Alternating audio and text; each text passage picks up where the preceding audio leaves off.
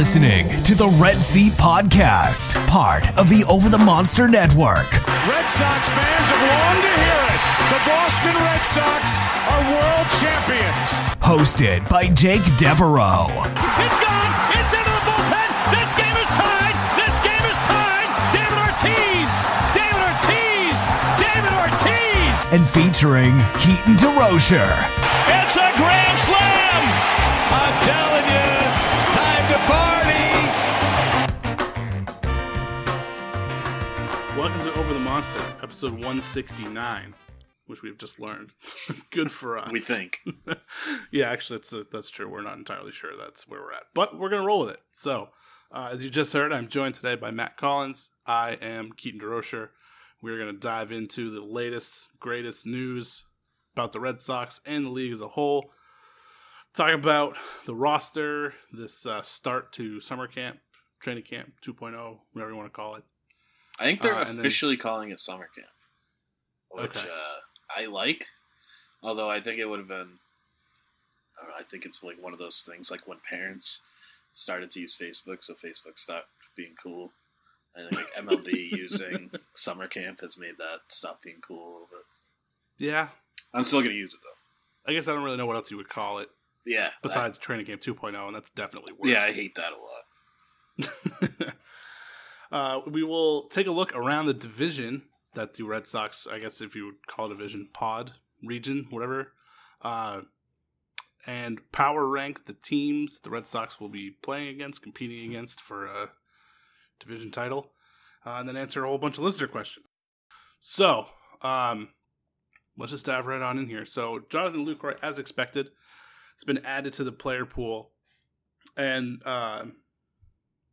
Jake and I actually spent a little bit of time talking about Lucroy last week as we put together our projection of what a 30-man roster would look like for the beginning of this season, and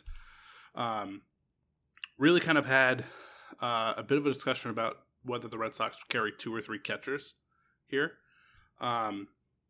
Based off of this kind of just construction of a season and 60 games in 66 days, and given the state of the Red Sox pitching, I had them just keeping Lucroy and Christian Vasquez, and Jake had the Red Sox keeping Plawecki and carrying 3 catchers through this.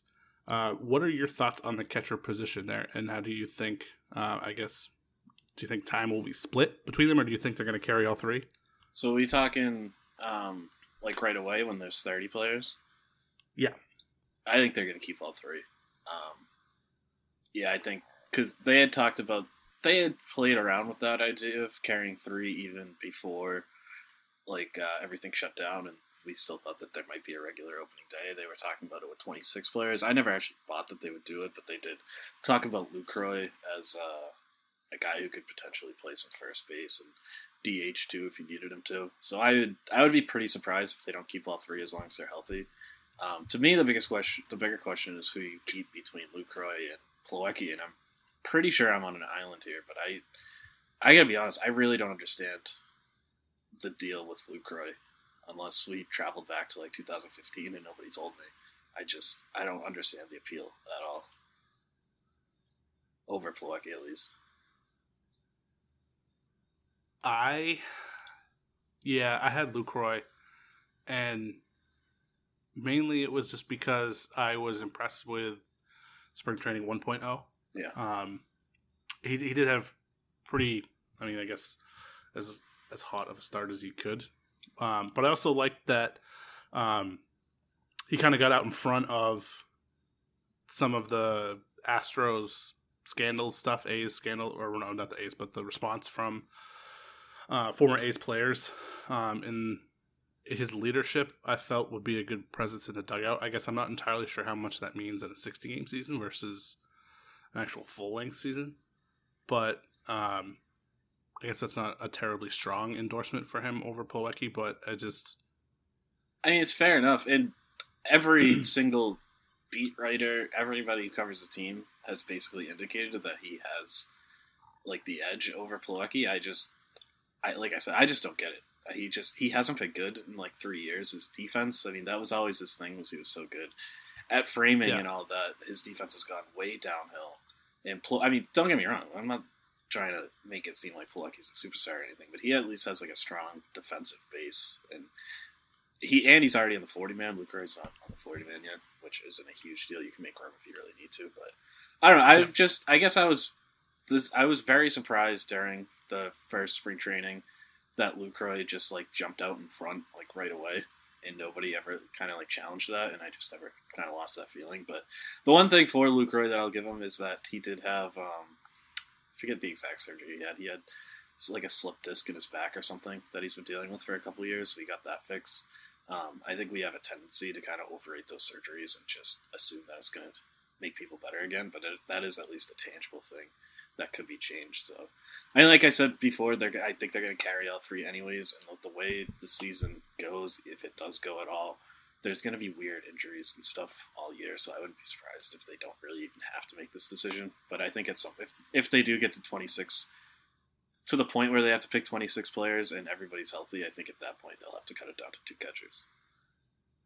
Yeah, it just doesn't really make a lot of sense to carry 3. It's just not enough roster spots. Not when you're carrying 13-man bullpens, which I'm assuming they'll do. Caleb Simpson was signed and added to the player pool. Anything exciting there for you? He could be a little interesting. I'm not going to sit here and pretend I know a ton about Caleb Simpson. He's never pitched in the majors, but he's just another right-handed reliever with some upside. He has huge strikeout numbers his entire professional career, but he's always walked like 6 or 7 guys per 9. So if you think you can see a little mechanical tweak or some sort of arsenal tweak that can get him to get that walk rate down to like 4, and you're sticking with that 11 to 12 strikeout per 9 rate, you could definitely be finding something. So it's just another one of those. Right-handed relievers is where you just gather as much fringe talent as you can get, and hopefully somebody emerges. So he's just one of those guys. And that puts I guess with Lucroy and Simpson, that puts the number for the Red Sox at 49. 49. On their 60? 49, yeah. So they got 11 more to go, which I'm very, very interested to see how they're going to fill that out. Yeah. Josh Taylor and Darwinzon Hernandez tested positive for COVID-19, and Eduardo Rodriguez may have too. How do you think that's going to affect the 60-man? I have really no idea how to even talk about this stuff. I wrote about it a little bit this morning. It makes me so uncomfortable to think about it in terms of like what it means for the roster. Just because they tested positive for like a really serious virus. I don't know if it. So they didn't say if any of them are showing symptoms or anything. Rodriguez, they didn't even say if he tested positive. Redicky basically just said like, I can't share what I know or something along those lines. Which the way that baseball is handling this, it's just like everybody apparently is like the worst liar in the world. It's the way that all these managers are answering questions. I feel like there's a better way of doing it than the way like Redicky said, and every manager is kind of saying stuff like that. So it kind of seems like Rodriguez did test positive. He had been around somebody who tested positive, and so they're waiting for his test results to come back. But we don't know. But either way, it's just this is affecting everybody so differently when they do test positive. Some people never feel it, and they get a negative test a few days later, and then Freddie Freeman is dealing with like some pretty serious symptoms, and the Braves have no idea when he's going to come back. So, in terms of baseball, like I said, first of all, it feels kind of gross to even think of it that way, but even just to kind of push past that and just answer it quickly, I have no idea. It's just impossible to know, especially if we don't even know if they have symptoms or not. Yeah. Completely agree with all of that. David Price opted out of the season, which saves the Red Sox $5.7 million they owed in his deal this year. They could theoretically use that for a free agent. Is there anybody out there that interests you that they could scoop up and kind of put that money towards? Kind of. Everybody would hate this, but Clay Buchholz, I think, would be a little interesting in a short season. I still don't know that if an injury-prone pitcher is really a better bet in a short season, but it just kind of feels like it is, right? Clay Buchholz had a 2.09 ERA plus 2 years ago, 2018. That is wild stuff. I love to see like a Clay Buchholz. Arodys Vizcaíno is another guy that I've always kind of thought was underrated. He's still a free agent. And on the off chance that they trade JD Martinez before the season gets started, I don't think that's going to happen. But if they did, if Yasiel Puig was still out there as a replacement there, that would be really fun. But as the roster stands now, as much as I like Yasiel Puig, there's just not really a spot for him. Yeah, I saw that rumor a couple of days ago and was really confused about that. I would think it makes way more sense if Alex Verdugo is not healthy, but that's not the case. Yeah, it seems. So I didn't really understand that. Yeah, the only way is if like Jackie Bradley or JD Martinez gets traded, and I really don't think there's going to be a trade market at all this season. So as fun as Puig would be, I just don't see how that would work. Yeah, Clay Buchholz is actually a pretty interesting one. I hadn't considered that, but that would be interesting, especially just given the state of Red Sox pitching. Take all the starters you can get, and there's really no start. Yeah. It's him and Andrew Kashner out there as starters, pretty much. So, I mean, obviously you're not going to be able to sign like a frontline guy, so you just got to take somebody who has a little bit of upside, and Buchholz has that. Yeah. Plus, it would make people go insane, and that's always fun. Yeah. I feel like I was as staunch a Buchholz hater as there was, but I was the number one Buchholz supporter out there. Yeah. Love Clay Buchholz. Yeah, and I feel like the pitching is that bad that, I mean, why not? And particularly because, like, 60-game sprints are, like, his specialty. Yeah, for sure. I mean, he can get... Yeah, I mean, just go back to, I think it's like 2013. He was the best pitcher in baseball for about 60 games. Yeah. He's also been the worst pitcher in baseball for about 60 games, too, to be fair. Yeah.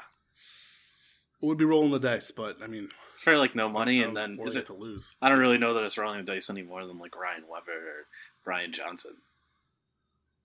Yeah, you're right. It's not. That one is really interesting. So camp has started, and there is a ton of intense beat writer picks and videos. I love it. They're so bad. Every single one of the pictures is worse than the one before it. They're like six stories up. The players are like playing catch in like deep center field in the triangle. It's fantastic. This is the best part about baseball's return. Is these beat writers. It's a bunch of very blurry pictures of people very and shaky far away. Cell phone videos. Yes, of batting practice when you can't even tell who's hitting. I love it. Don't stop. Whoever's doing this, don't stop. But so the on the field part, Eovaldi and Verdugo appear to be the two guys standing out here in the first couple of days, which is great news for both of them. Does this fill you with any more confidence about... I mean, Eovaldi was having himself quite a spring training 1.0 before all this. Obviously, we didn't get a chance to see Verdugo with his back issues. But how confident are you that this may translate over, or this is just a positive sign, or it's just guys kind of getting back in the swing of things? Well, I mean, with Eovaldi, it's got to be a little encouraging. I think I've always been a little bit higher on Eovaldi than a lot of people, especially after last season. I am a little bit cynically. There's a part of me that's like he just kind of kept in too good a shape while they were off, and now he's going to push it too hard and get injured. Obviously, I hope that doesn't happen, but there's that little fear in me. But if he stays healthy, I mean, I think he can be. I think people expecting him to like go out there and look like it was the 2018 postseason are going to be pretty disappointed. But I mean, I think he can settle in as like a 1.10 ERA plus guy. And with Verdugo, I think it's just, I think Renicky mentioned this, maybe it was Chaim Bloom. One of them was talking about Verdugo, and they basically said he's been rehabbing like so hard, and this is around the time he was supposed to come back too. And so this is just like normal for him. They kind of expected him to be like more ready than everybody else. But I mean, it's obviously still nice to see him perform. I'm still a little underwhelmed by the corner outfield for the Red Sox, just because like the high contact, low power combination for both of them kind of scares me a little bit. But I mean, in a vacuum, I like Verdugo as a hitter. He seems like another like best case Benintendi guy. Both of those guys on their own are fun. It's just having them as your two corner outfielders, just not my ideal outfield. Yeah, I think it's encouraging that Eovaldi's carried over. because I think it's easy for pitchers to who have this much time off to be not necessarily rusty, but I mean he still essentially was working his way back from injury all of last season. So we were all excited about what was happening in spring training, and then it got shut down, and a lot of people had really high hopes for him. So it's encouraging to see that he was able to keep that going through this stop and come back and still kind of be where he was. I think that is really important for the pitching because I just don't believe in it in the slightest. I mean, I think there's a pretty fair argument to be made, and I haven't really put a lot of thought into it, but off the top of my head, I think I would make it that he's the most important player on the team this year. If you assume Rodriguez is the number one, and you need somebody behind him, Evaldi's the obvious candidate. I have pretty much no faith in Martin Perez, so it's Evaldi or bust pretty much. And Colin McHugh, I kind of a lot of hope. Of Perez? Yeah. It's the batted ball stuff, which it just doesn't work if you don't miss bats, too. You gotta miss bats in today's game. It's just the way it works. Even if you're giving up soft contact, if it's all going into play, every single batter's putting it to play, enough is gonna fall in where it's gonna hurt you. And he walks like a bunch of players. I just don't think he's very good pitching, frankly. Neither do I. But I guess if he gets through 5 innings... Yeah, and that's the thing. I've been thinking, I'm probably going to write about it this week. I think that there's a really interesting argument to be made that the Red Sox should be looking to, not at openers, but as just like piggybacking 2 or 3 spots in the rotation. Just have 2 guys go 3 or 4 innings each and just get you through the 7th that way. Yeah. Strong. I like it. Alrighty, so as we get closer here to the actual game playing, with the new division setup of the MLB, the Red Sox will be playing the NL East and the AL East, which means they have a whole host of new teams they're going to see a lot. Schedule comes out today when you're listening to this, by the way, so you may know the schedule when you are hearing this, but we do not know. Great. Yeah. We know when they're playing all of the AL East teams.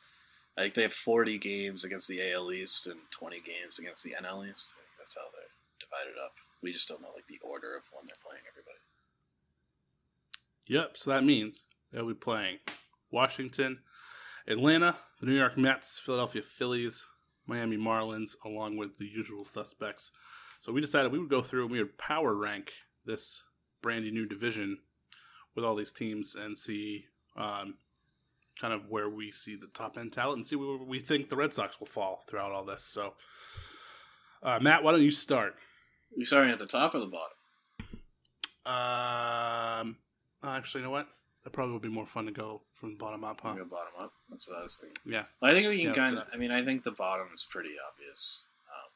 The bottom 3 it's Baltimore, Miami, Toronto. It kind of feels unfair to put Toronto in that group because they are so much better than both of those teams, but also they're just not a contender at all. They're still a little bit away. So, those are just the 3 sort of bottom feeders where the Blue Jays have a chance, I guess, in a shortened season to maybe get closer to 500. But, those are just, I think, we both had them in the same order. They're just the clear 3 worst teams. Yep, by far.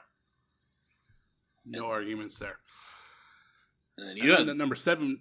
Sorry, go ahead. I was going to say, you had the Red Sox at number 7. I did. Yeah, this was our first disagreement. I just don't believe in the pitching at all. The bullpen was better than expected last year, but also blew the 2nd most saves in the league. So that's not great, although things substantially improved once they threw the closer by committee out the door and went with Barnes in the 8th, Workman in the 9th. So assuming that was going to be the same structure going into it, maybe that changes. But I need to see it before I believe it. And then the starting rotation, we just talked about how volatile it is and how it could all completely implode in on itself. And they still don't actually have a rotation of starters. So it's just that I don't believe in the pitching.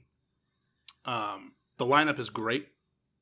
Probably one of the better lineups. Probably top 3 lineup, maybe even top 2 lineup in this group. I thought you were going to say the baseball pitching and just I'm so far. Well, actually, yeah. That's that's legit. Probably should go that far. But I think the pitching is so far behind that they're going to need to score 6 or 7 runs every game. And I just don't think that's a lot to ask of your hitters. And I hope that I'm wrong. And I think that if Rodriguez has a season like last year and Evaldi puts what he's been doing here in these 2 spring trainings together for a season, that's a massive boost. But then it completely falls apart you're asking Martin Perez, Brian Johnson, Ryan Weber in a bullpen game. That sounds terrible. I just don't like it. Yeah, I don't think anything you said is unfair. I'm higher on the bullpen than you. I actually have talked myself into this bullpen. Probably a little bit too far, but I really like this group actually. I think Workman is going to regress a little bit from last year, but I think there's a lot of room for him to regress and still be really good. Everybody knows I love Matt Barnes. I think Josh Taylor is phenomenal. He was so good last year. I don't think he pitched a lot towards the end of the year when people kind of started tuning out for good reason. But he was really good in a way that did not suggest that it was fluky. Darwinson Hernandez, obviously the control is still an issue, but that stuff is just bananas. And then between Brazier, Bryce, and Hembry, I think you have 2 of those 3 guys can step up and kind of be that guy behind them. So I think they have a really strong bullpen. Plus you have Colin McHugh. I have no idea what they're going to do with McHugh, but he's sort of an interesting wild card to throw into that mix. So I think it just comes down to be the bullpen. And for the Mets, if they had Noah Syndergaard still, I would have them higher on this list. I'd probably have them a couple spots higher. But I just don't love their rotation after DeGrom. I think it's obviously much better than the Red Sox. But Stroman, Porcello, Matz, and Waka, I think those guys are just... Stroman, I think, could be fine, but I don't think he's anything special. And then Porcello, Matz, and Waka, I would probably guess are going to be a little below average, in that they just don't have the lineup that the Red Sox have. But I think it's very close. I think the 5, 6, 7 spots, which we have the same teams, just different order, I think those were all very close, and I could have put them really in any order. And the Red Sox were in that group, so I can see you having the Mets above the Red Sox for sure. Yeah, I had the Mets at number 5 for me, and it was mainly because I'm pretty high on both Nimmo and Conforto. Of course, both of them have injury issues, so if they're not there, then that doesn't really matter. But Jeff McNeil kind of came into his own. Obviously, Pete Alonso anchoring down the middle of that order. I don't think it's that far behind. The gap between the lineups between the Red Sox and the Mets is not nearly as wide as the pitching, I feel. And so that's kind of why I had them above it. And with Philly, too, I had Philly at number 6. And you had them at number 5. I had Philly at 5, yeah. I had the Red Sox at 6 in between those 2. And I think it was... I guess I don't really know what to make of Philly. I could kind of I could see them being like a top 3 team in this division, but then I could also see their range of outcomes is just so wide to me. I just didn't really know where to slot them in there. Yeah, that's fair. The Phillies are definitely sort of that wild card team. I love the Phillies lineup. I think the Phillies lineup could be better than the Red Sox lineup. And they are just McCutchen, Segura, Harper, Hoskins, Realmuto. Bruce as a DH against righties is fantastic. Didi Gregorius is one of my favorite players in baseball. That top 7 is legit. I love Aaron Nola. Zach Wheeler, I think, is a big factor in this. There was some talk today about whether he doesn't know whether or not he's going to play this year. He has his wife is due sometime right around the start of the year. So that could be a little bit of a game changer. But if they have their whole roster there, that lineup is so good, I think we can carry them in a shorter season, and they have some upside at the top of that rotation that I don't think either team has, except, the Mets obviously have it with DeGrom, but the Phillies kind of have that with 2 or 3 guys if you want to go for Arrieta. I don't really think about Arrieta quite that way anymore, but Wheeler and Nola, I think, can both be very, very good. The top 4, we were kind of all over the place here. I don't really think we agreed on any of them. No, we were pretty much opposite. Yeah, same teams, obviously, just wildly different orders. So by 4 through 1 was Atlanta at number 4, New York at number 3, Washington number 2, Tampa Bay number 1. Yeah, and I went Nationals 4, Rays 3, Braves 2, Yankees 1.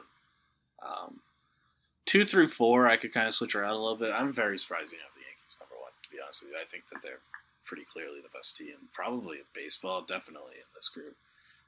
The only team I think that might be better is the Dodgers. But, yeah, I guess explain yourself.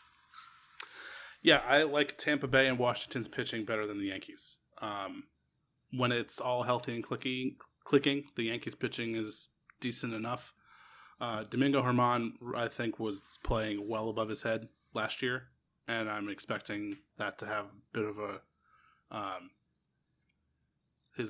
him to not. I don't even know if he's going to be able to play this year. I don't know. I haven't seen what the rules are with suspensions. Right? How does that work? Yeah, I don't know how that. I'm assuming he still has to miss the same amount of games. I don't think they would. It would be kind of shitty to prorate a domestic violence suspension. That would be. Yeah. That would not be great. So I would hope. I hope they wouldn't do that. So, and he has a 63-game suspension. So I kind of under the assumption he's not even pitching this year. Yeah. And this, I mean, we have the benefit, I guess, of doing this after Tanaka just got hit in the head.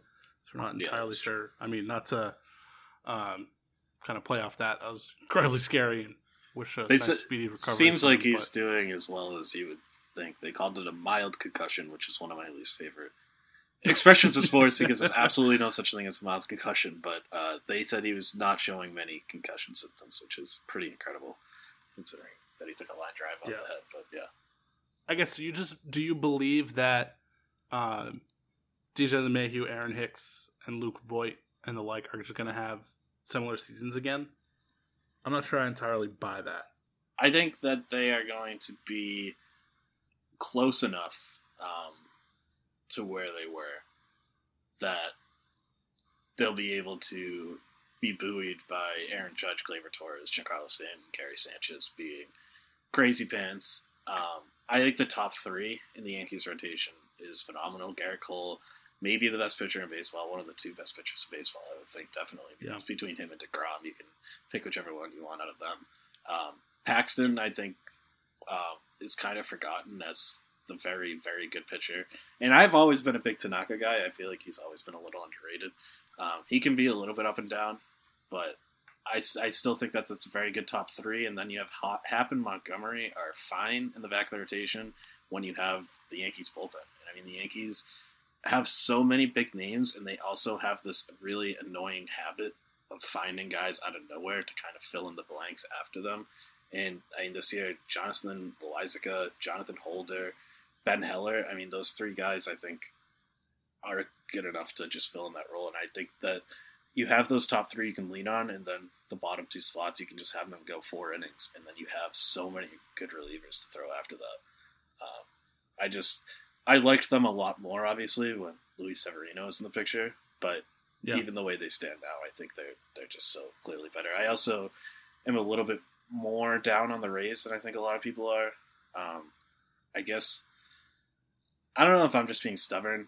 I really, truly despise the Tampa Bay Rays more than any other team in baseball. So maybe I just don't want them to be good. But, I mean, Charlie Morton is old.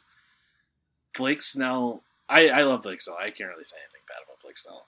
Tyler Glasnow was obviously out of this world for so much last year, but that was still one season and not even a full season. And he's still got some control issues. And then, I mean, the last 2 spots are Yanni Chirinos and Ryan Yarbrough. So I guess I would take the Yankees rotation, I think, over them too, which is kind of crazy. Maybe a tie. And then the lineup, I don't even think it's a contest. I mean, I think the Rays have some interesting hitters, and they are very good at building depth and being able to platoon and getting the most out of every hitter that they have. But I don't see it. No individual hitter in this lineup really terrifies me, except maybe Austin Meadows. Everybody else is like, yeah, they're pretty good, but they don't have like those 2 guys, and the Yankees have like 4 right in the middle of their lineup. And I think that's probably the biggest difference for me. Yeah, I guess I'll give you that. I guess I'm thinking of maybe I'm putting too much emphasis on pitching, but Charlie Morton is old, but he's also really freaking good. Yeah. And Blake Snell, I agree with you, love him, and I fully buy into the Tyler Glasnow resurgence of last year. So I'd take that top three over the Yankees' top three that you mentioned, and same with that why I had Washington ahead of the Yankees. I'd take Scherzer and Strasburg and Corbin ahead of the Yankees' top three. And I don't think that Washington's lineup is that far behind the Yankees. Tampa Bay's is, but it's so deep that I just think they have like slightly above average or average guys everywhere throughout their lineup, and even on their bench, that it's like I don't think there's like a terribly easy out.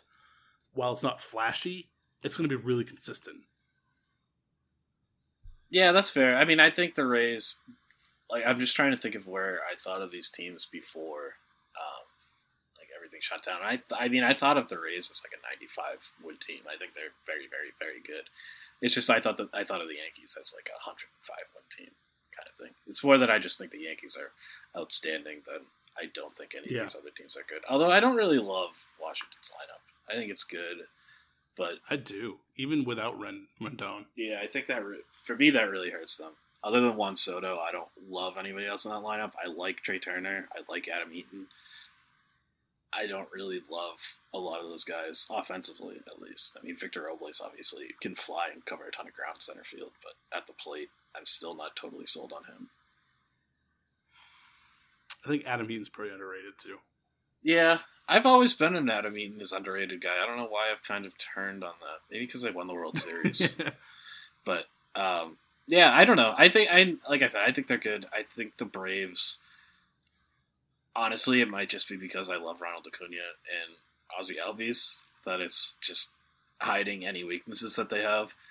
But, I mean, I just can't bet against Ronald Acuna and Ozzie Albies. I think that's basically what it comes down to for me. The rotation kind of scares me a little bit, I will give you that. Yeah, the rotation scares me, and I'll fully admit I actually forgot that they had signed Marcell Ozuna. Yeah, that's a big... I mean, they're top up. three. Acuna, Albies, and Ozuna is a hell of a top three. And Nick Markakis is incredibly underrated, too. Yeah, I mean, he's kind of easy to make fun of, but an old guy. Yeah, so, I mean, I think what's interesting about this whole group, 1 to 10, is that it's just so easily tierable. Like, I think there's a clear top 4, a clear middle 3, and a clear bottom 3. But within those tiers, it's just anything. I think any order would be pretty much possible. Although I would be surprised if the Yankees don't finish first, even in a shortened season where anything can happen. I still think that roster is just loaded. I would be surprised if the bottom 3 didn't finish in that order. I would be too. I guess I think there's a little tiny bit of hope that the Blue Jays kind of catch lightning in a bottle here in a short season. And I mean, because I mean, they have some real talent there. It's obviously just not like it needs more development time, one would think. But I mean, if Guerrero and Bichette both get hot at the same time and they call up Pearson right away, I mean, I think there's like a 2% chance of it happening, but I could see them kind of surprising people. If I had to pick somebody to move tiers here, I think they would probably be my team. Yeah, I think so too. I think you're right. There's pretty distinct, with the exception of that. Just because there's such a weird gap between Baltimore, Miami, and Toronto, and then Toronto and like Boston, Philly. Yeah, Toronto almost feels like they should be in their own tier. The Mets always have injury issues, and Philly being a massive wild card, I guess it wouldn't terribly shock me if even the Toronto finished ahead of both of those. Yeah, I mean, I could see it. I wouldn't bet on it, but I could see them finishing higher than people would think. Yeah. Alrighty, let's move on to some listener questions. We got a whole bunch, and this is a wide range of topics and questions here, so this will be fun. First up is DSJ.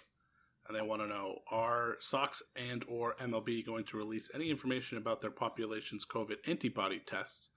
And will we know who or how many have had COVID and are now okay?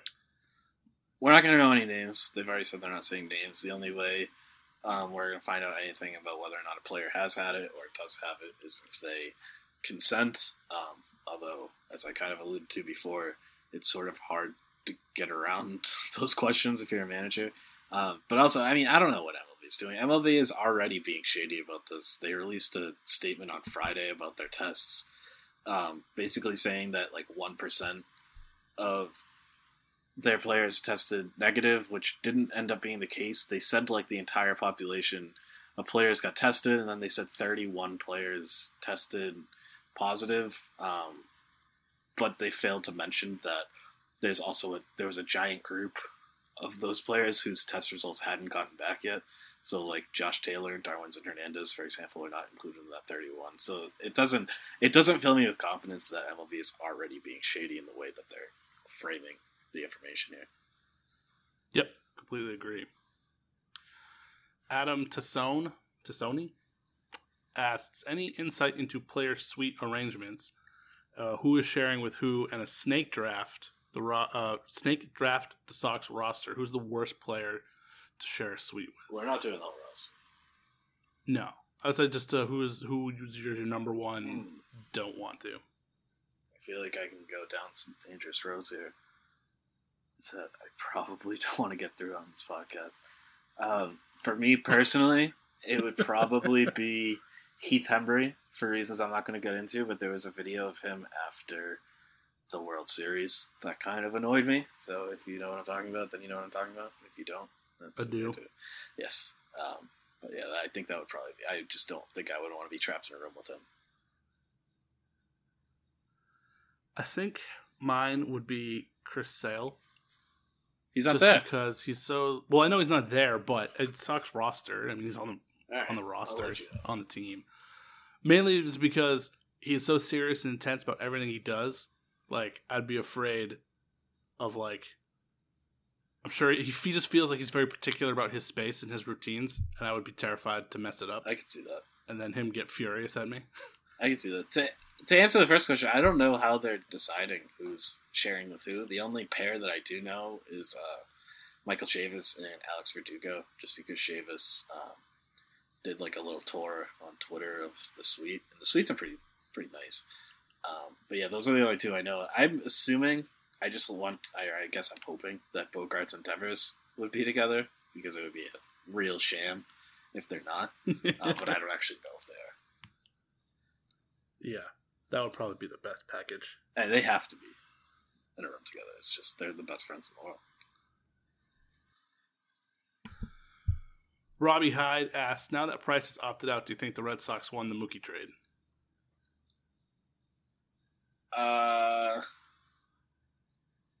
No, because they still lost Mookie Betts.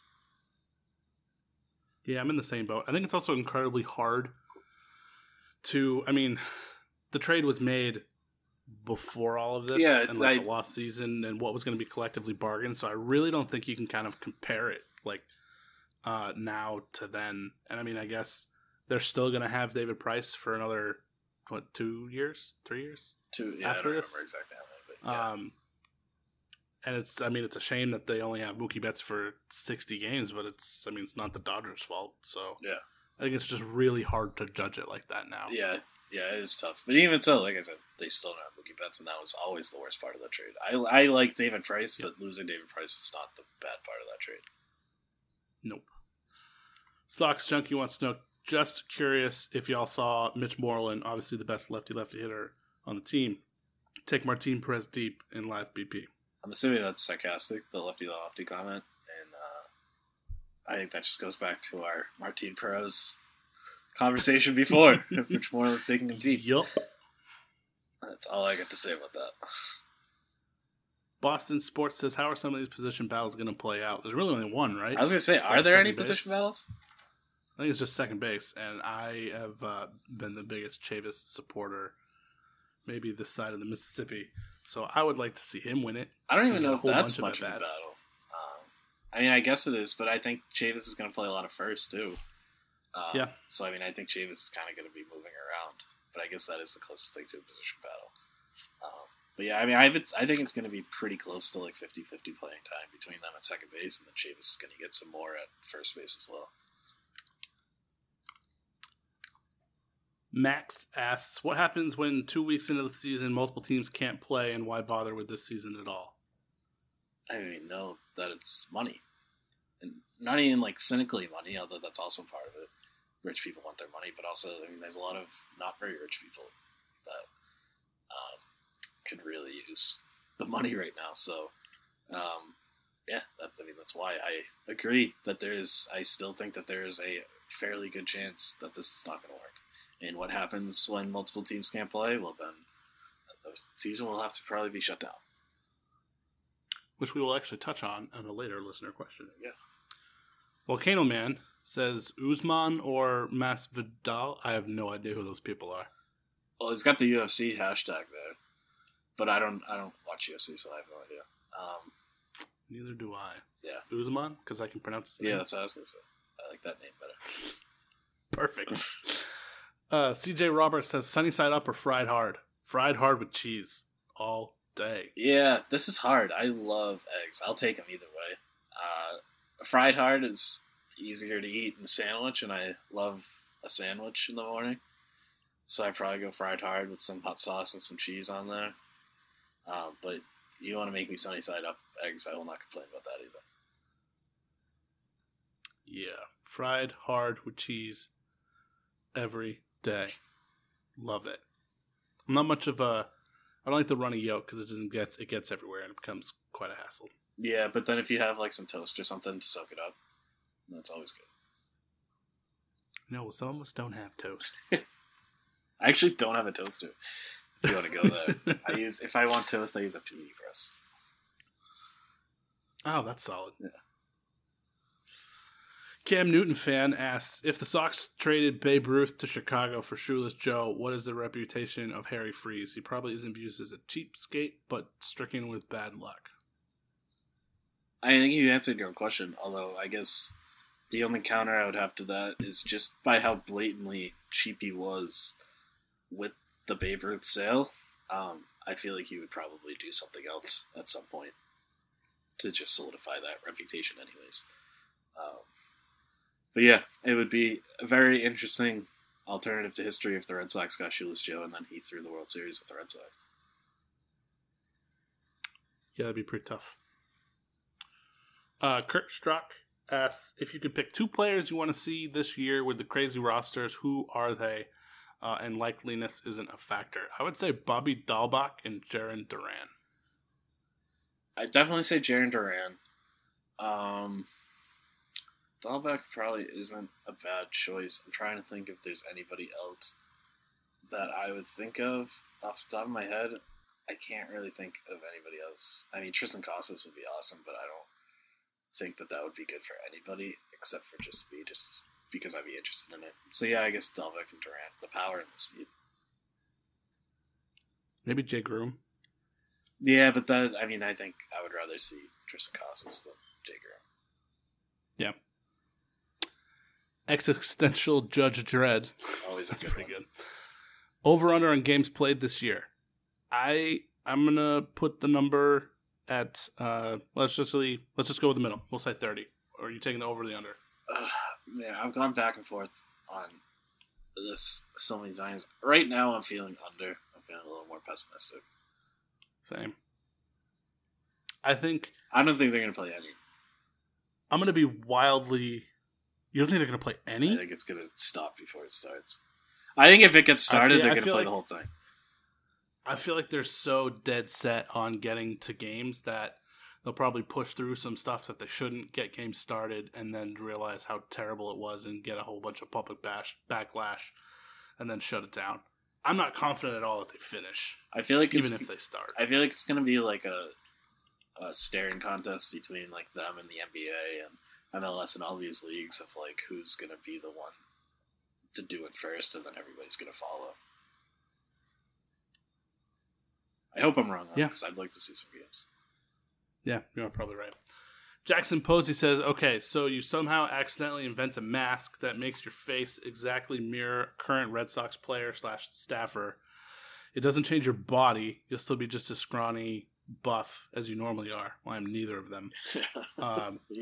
But the face and hair change, who you picking? And I thought about this one, and I'm going to go with Chris Sale. What? Because I'm so the exact opposite. Like, I'm very round and not nearly as tall, so it would just be shocking to see Chris Sale's face on that body, knowing what he actually looks like. Interesting. That there'd be some shock factor there. Interesting. I'm just going with the obvious answer, Andrew Benintendi, especially Benintendi's got his hair grown out again. I mean, if I could walk around with that, yeah, that would make my life a little bit better, I would think. Yeah, I definitely just went for you went for the shock factor. Shock value. Yeah. I respect it. Gordon Constock wants to know if Mookie hadn't been traded with all the uncertainty around everything, pandemic, CBA, etc. If he was at Fenway getting ready for a 60-game season and they offered him $350 million 10 years, A, do you think he would take it? And B, would you think it a good idea for the Red Sox? Well, answer part B first. Yes. Yeah, I don't know why he would retain him.